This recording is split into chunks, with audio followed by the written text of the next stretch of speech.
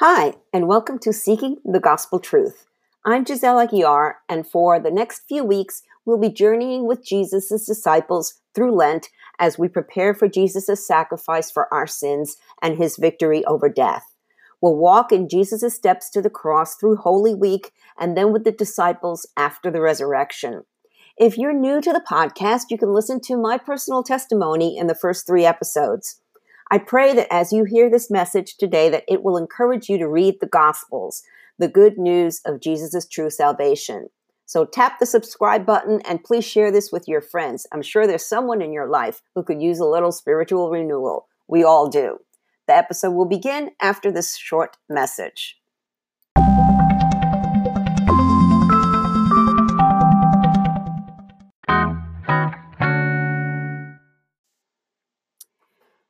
How strong is your faith these days? Got to tell you, these crazy times are very challenging, but you never know what's going to happen. Yesterday, I had to go to the pharmacy and I had to stop at the bank first. So as I'm pulling into the bank parking lot, there's this elderly gentleman in one of those electric wheelchairs in the middle of the parking lot. It's in the back end, so it wasn't in the high traffic area because I was coming in through the back. And I called out to him, "Are you okay?" And he said, "No, my battery died." And so here I'm thinking, what kind of battery does he have? I don't know how would I charge this and everything. So and I pushed him out of the middle of the parking lot, and I asked him, "Well, where do you live?" And he pointed to the senior community next door. And so, well, why don't I just push you there and you can, and then the staff there can get you home and you can charge up your battery. So I did. I parked my car and I came in and I pushed him, and it was kind of hard because it wasn't a regular wheelchair that had a really good grip. And there was a slope towards the street in the parking lot entrance.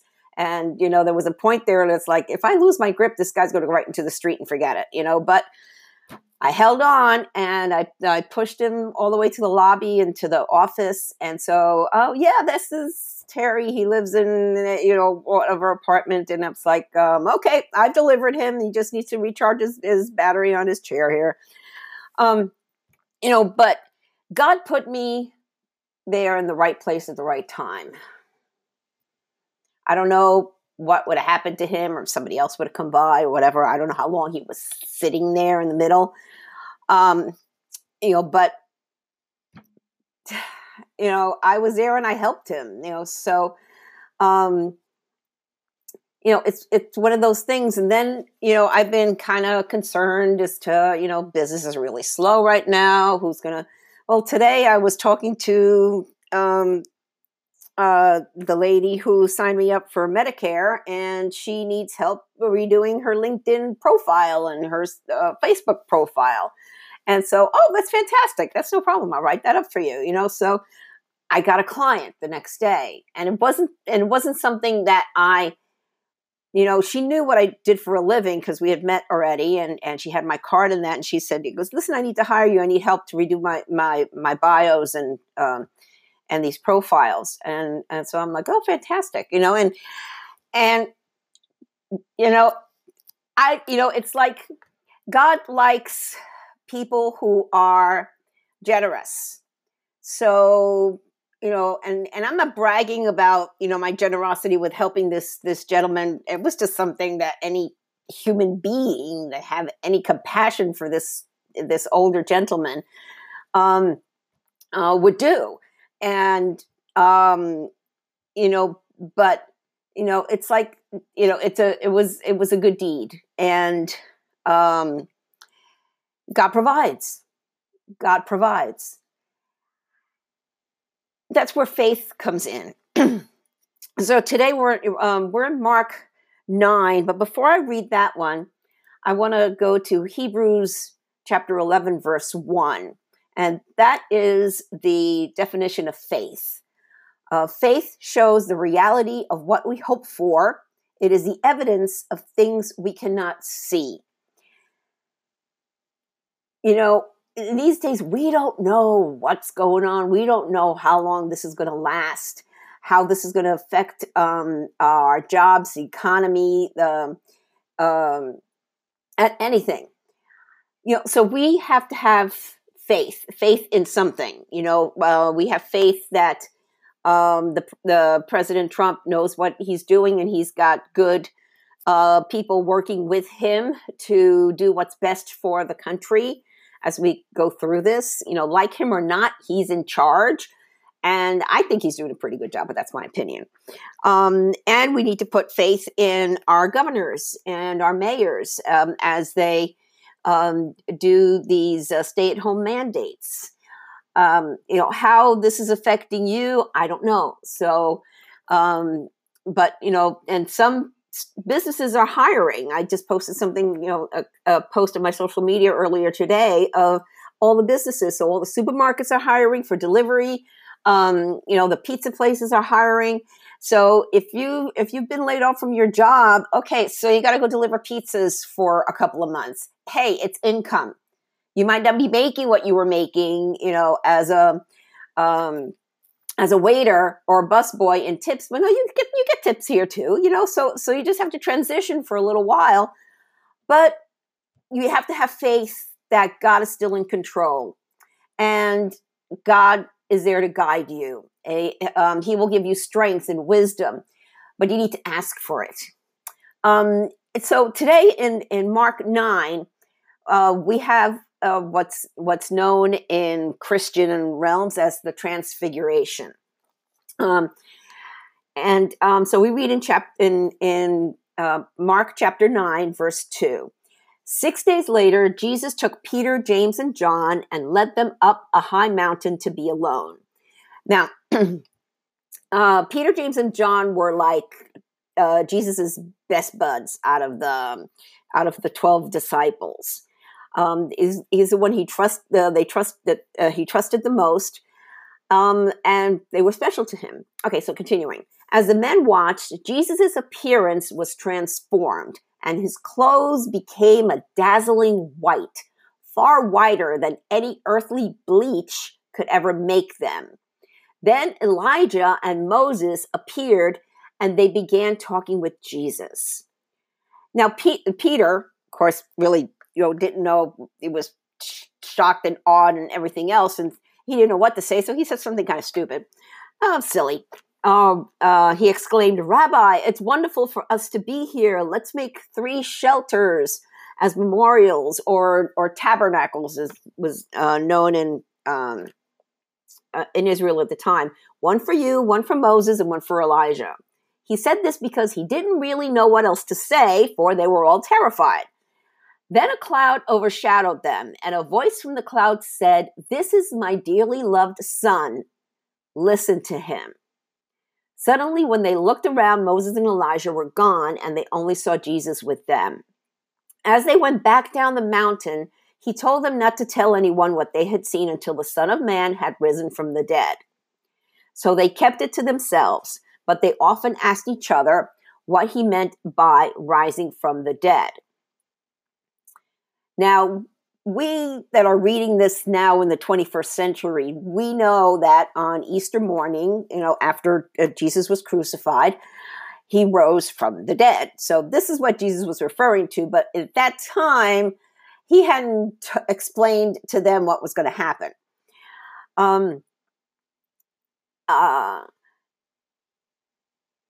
Okay, so then as we go on, it's a fairly long chapter here, so I'm going to read all of it.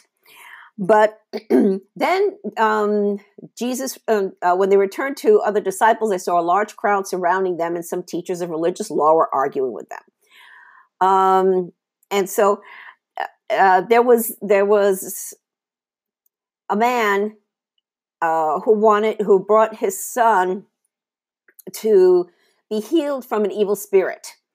And some people tried to remove the spirit, but they weren't able to do that. And so they brought the boy to him, And when in verse 20 it says, but when the evil spirits saw Jesus, it threw the child into a violent convulsion, and he fell to the ground, writhing and foaming at the mouth. The boy's father then, Jesus asks, how long has this been happening? And the boy's father replied, since he was a little boy, the spirit often throws him into the fire or into water, trying to kill him. Then the father says, have mercy on us and help us if you can. What do you mean if I can? Jesus asked. Anything is possible if a person believes. The father instantly cried out, I do believe, but help me overcome my unbelief. Okay, this father was desperate. And we can all understand being desperate. Trying to figure out, today was April 1st, rents needed to be paid. Now, my apartment complex sent an email that they will be waiving the late fees this month because they know people haven't been working, they may not have it, and so on and so forth, that they can make arrangements to make payments, and that's fantastic. But one thing you can't, you have to pay your rent. You can't get behind on this because they still need to run the complex. They need to pay the maintenance people. So we can't not pay our rent. Now, but because everybody everywhere is feeling this anxiety, this is the time where we're called to have faith in Jesus and in God. Jesus says, anything is possible if a person believes. That's what's important. We have to believe. This too shall pass. Okay, but we don't know how long this is going to last. So we need to have faith that God will provide. Things will get better. There is going to be an end to these problems. Okay. As we go down through the rest of 9, in verse 33, after they arrived at Capernaum and settled in a house, Jesus asked his disciples, what were you discussing out on the road? But they didn't answer because they had been arguing about which of them was the greatest. He sat down, called the 12 disciples over to him and said, whoever wants to be first must take last place and be the servant of everyone else. Then he put a little child among them. Taking the child in his arms, he said to them, anyone who welcomes a little child like this on my behalf welcomes me, and anyone who welcomes me welcomes not only me, but also my Father who sent me. So we go verse 35 again. Whoever wants to be first must take last place and be the servant of everyone else. What Jesus is talking about here is humility. To come to the awareness that you can't do everything by yourself, that you need God's help to get stuff done because you're in a problem, because you're in desperation. And that's what we need to do right now. And,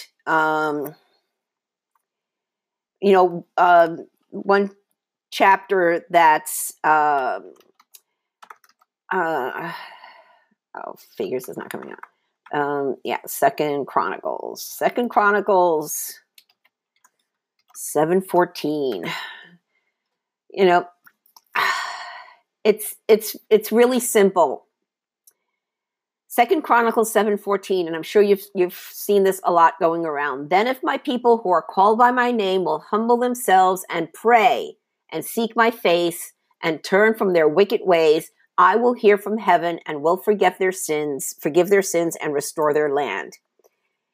God wants us to repent of our sins, to stop sinning. So and believe me, if you go through, I think the letters of Paul really go into the sinful nature, the lust of the flesh, and all list a whole slew of sins of our society. And sometimes, just saying a white lie that you might not think is so bad, but that is a sin. You are lying. So what we're called to do, and what I believe this whole coronavirus pandemic and the earthquakes, I mean, today I just noticed that area in Idaho that had an earthquake yesterday, in the last 24 hours, they've had 46 earthquakes. I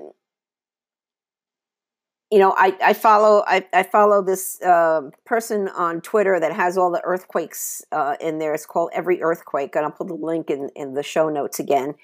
But when you look at that, you have to put in mind, like, okay, what's going on in this world? I've never seen anything like that in my adult life of so many earthquakes, so many cluster earthquakes. And the thing is that between that one and the one in Salt Lake City, they're very close to Yellowstone. Yellowstone is this huge caldera, okay? The geysers, all this thing, the Salt Lake came out of that too. So what is this saying? Is this caldera gonna erupt? If that does, forget it. I think that's the start of the tribulation, because things like that are really in the book of Revelation. I think what's happening right now are the birth pains. These are the warning signs that God is giving us, saying that repent now, believe, be baptized, receive the Holy Spirit, come back to God. That is what all this is going on in the world right now. That's what this is saying. Pay attention. God is trying to get our attention. Repent from your sins. So listen, read the Bible, read the Psalms. The Psalms are very, very, very soothing, and believe and be baptized and invite Jesus into your heart. I know this has been a little longer, but considering everything that's going on, we need to come back to God. We need to seek Jesus. We need to invite Jesus into our lives and into our hearts and follow Jesus. So I say, like I say every day, Soli Deo Gloria, to God alone be the glory. Thank you for listening to this episode. I hope it's got you thinking. If you have questions, feel free to reach out to me via my website or social media. The links are in the show website.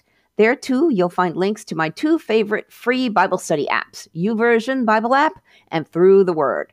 These will make it easy for you to get into the habit of reading the Bible daily. God bless you, and I want to leave you with this prayer from Psalm 40, verse 16. Heavenly Father, may all who search for you be filled with joy and gladness in you. May those who love your salvation repeatedly shout, "The Lord is great." Soli Deo Gloria, to God alone be the glory.